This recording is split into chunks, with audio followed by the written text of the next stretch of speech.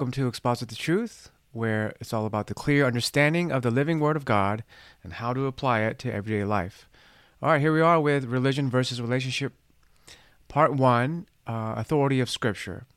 So this is going to be a series on what marks true salvation, what marks a true believer. Majority of church goers or professing Christians may go to church, may say they're Christian, but it's not an outward confession. It's not a religion that saves us. It's not religion at all that marks true salvation. So hopefully by joining in on this series, you will discover how we are to obtain true salvation and what does the Bible say and what did Jesus say about being a true disciple. So on this one, the key takeaway is what is the difference in having a religion or relationship? What is the Christian called to have? Which leads to salvation? You may be shocked to hear this, but there's only one way, which is having a real relationship with Jesus Christ by loving and obeying His Word. The truth of God's Word never points to some kind of ritualistic religion-based faith that's man-made, actually. Jesus never once pointed to a religion based on rituals or a system of faith and said, follow it or follow Christianity. He said, follow me. So let's go through some scriptures really fast. So the first mark of a true believer, after you have placed your faith in Christ Jesus and you said, if you have repented of your sin and you no longer want to live for your body and your flesh in this world, and you want to live for Him because He saved us from that. The next thing is going to be, how do you hold the authority of Scripture, right, over your life? And so what does God say about His Word? He takes His Word very seriously. Let's go through some scriptures here. 2 Timothy 3, verse 16. All Scripture is God-breathed and is useful for teaching, rebuking, correcting, and training in righteousness, so that the servant of God may be thoroughly equipped for every good work. Wow, it's a lot, right? All Scripture, God breathed through people that He chose, right? Prophets, disciples, everybody that He chose. 2 Peter 1, we also have a prophetic message as something completely reliable, and you will do well to pay attention to it. And so I do want to point out that it's not blind faith. It actually takes more faith to believe in one person that wrote a theory or religion. It takes more faith to believe that. It takes more faith that we believe that we came from nothing, and we somehow became a slime, then an animal, then human, and nothing exploded. That takes more faith. Scripture, however, Scripture is way more clear about how things came to be, how things are today, and what's coming in the future. As to a light shining in a dark place, until the day dawns and the morning star rises in your hearts. Above all, you must understand that no prophecy of Scripture came about by the prophet's own interpretation of things. For prophecy never had its origin in the human will, but prophets, through human, spoke from God as they were carried along by the Holy Spirit. All right, and so if anybody is doubtful, you won't be the first person. I'll tell you that.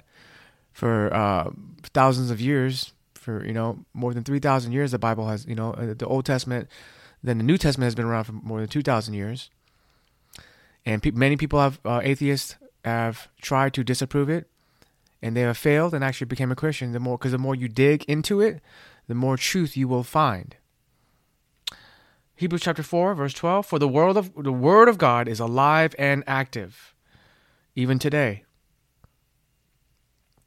Sharper than any double-edged sword, it penetrates even to dividing soul and spirit, joints and marrow. It judges the thoughts and attitudes of the heart. Nothing in all creation is hidden from God's sight. Everything is uncovered and laid bare before the eyes of Him to whom we must give account. And then James chapter 1, Do not merely listen to the word and so deceive yourselves. Do what it says. We're talking about more than 80%. This is a recent statistic that more than 80% of churchgoers or professing Christians don't even open their Bible except for Sunday service. Even if that, they don't even open their Bible. They just sit there, listen to the pastor say the verses. But the true believer will not do that. The person with a relationship with Christ will not do that. They will daily seek his word into their life and for his guidance and for his presence. We need his presence, and we speak to him and he speaks to us. Anyone who listens to the word but does not do what it says is like someone who looks in a mirror at his face in the mirror, and after looking at himself goes away and immediately forgets what he looks like. But whoever looks intently into the perfect law that gives freedom and continues in it, not forgetting what they have heard, but doing it, they will be blessed in what they do. So Jesus made examples of religious Pharisees and continuously corrected them on how wrong they were, thinking they were righteous when all the while being hypocritical. The vast majority of Christians today think just by believing Jesus is Lord, thinking you can be good enough, agreeing with what you hear on Sunday service equals to true salvation, all the while living for the world, focusing on money or themselves. That's not what Christ told us to do. That's not what God told us to do. That is completely man-made. That's a religion that people made up. To believe something like that or think that way, Christ told us that if we are to follow him, we must deny ourselves, pick up our cross, and follow him. What does that mean? Deny yourself, meaning you got to stop living for your sinful body and the way you want to live. Your happiness and feelings, Jesus never once taught to live for that. That's actually going to be going to be destroyed if you live for those things. Along with this world that's already been condemned, it's going to be destroyed. So you got to live for his kingdom. The first part was, Lord, your kingdom come, your will be done on earth as it is in heaven, as on earth as it is in heaven. Pick up your cross. What does that mean? We're going to be persecuted. Has that happened in the past 2,000 years? I think so. Has it been getting worse? Yeah, it has. The news will never say the atrocities that are happening all along the world. But yes, it is happening and has been happening. And follow him. That means to first of all, know what he said, know scripture, right? And then trust and obey him. Every word that he says, not picking and choosing what you want to believe. Also, in the book of James, it also tells us that even the demons believe in one God. So simply believing does not mean that you are saved. Same is true if you say you have a relationship but never attend church because you think it's not necessary, because you have a relationship, you pray at home or whatever you might say. You never go to small group or involve yourself with the body of true believers. Hebrews chapter 10:25 says, do not cease in gathering like some are in the habit of doing. And so the body of believers is always to gather and meet, no matter what you think and what your opinion is. If the fruit or deeds that come out of you only involve the world or yourself, it may be time to take a step back and say, where am I with my faith? On this series, we'll be covering different topics about what are the key differences between religion versus relationship. On this episode, we will cover the first and foremost step in having a relationship with God after you have made the decision to become a believer of Jesus Christ, being Lord of your life. And that is trusting and obeying his word. All right, let's go through some rapid fire scriptures about what Jesus says about having a relationship with him and what is the way to true salvation. All right, so he is speaking in all three of these verses. John 14:6, I am the way, the truth, and the life. No one comes to the Father except through me. And this is maybe one of the most offensive things that people want, say, because many people want to believe that there's multiple ways to heaven. But I have one question for you. Who makes the rules to his kingdom? When someone comes to your house, do you just let the stranger make the rules? Or do you make the rules of your house on who can enter your home? The same is true for God and his kingdom. He makes the rules. He is sovereign, and he is the Lord of all. And it's his kingdom. And so he will not force anybody to come into his kingdom, but he will give the opportunity for all who are willing to repent and follow him. But there is one condition, that it has to be through Christ Jesus, and this is very clear. John 6:35, Jesus said to them, I am the bread of life. Whoever comes to me shall not hunger, and whoever believes in me shall never thirst. He's talking about everlasting life once again. John 11:25, Jesus said to her, I am the resurrection and the life. Whoever believes in me, though he die, yet shall he live. And everyone who lives and believes in me shall never die. The religious person, one, picks and chooses what they want to hear and agree with. It's very dangerous. You want to know the full story, right? When you study the Bible, you want to go through the whole entire chapter, verse by verse. Don't ever settle.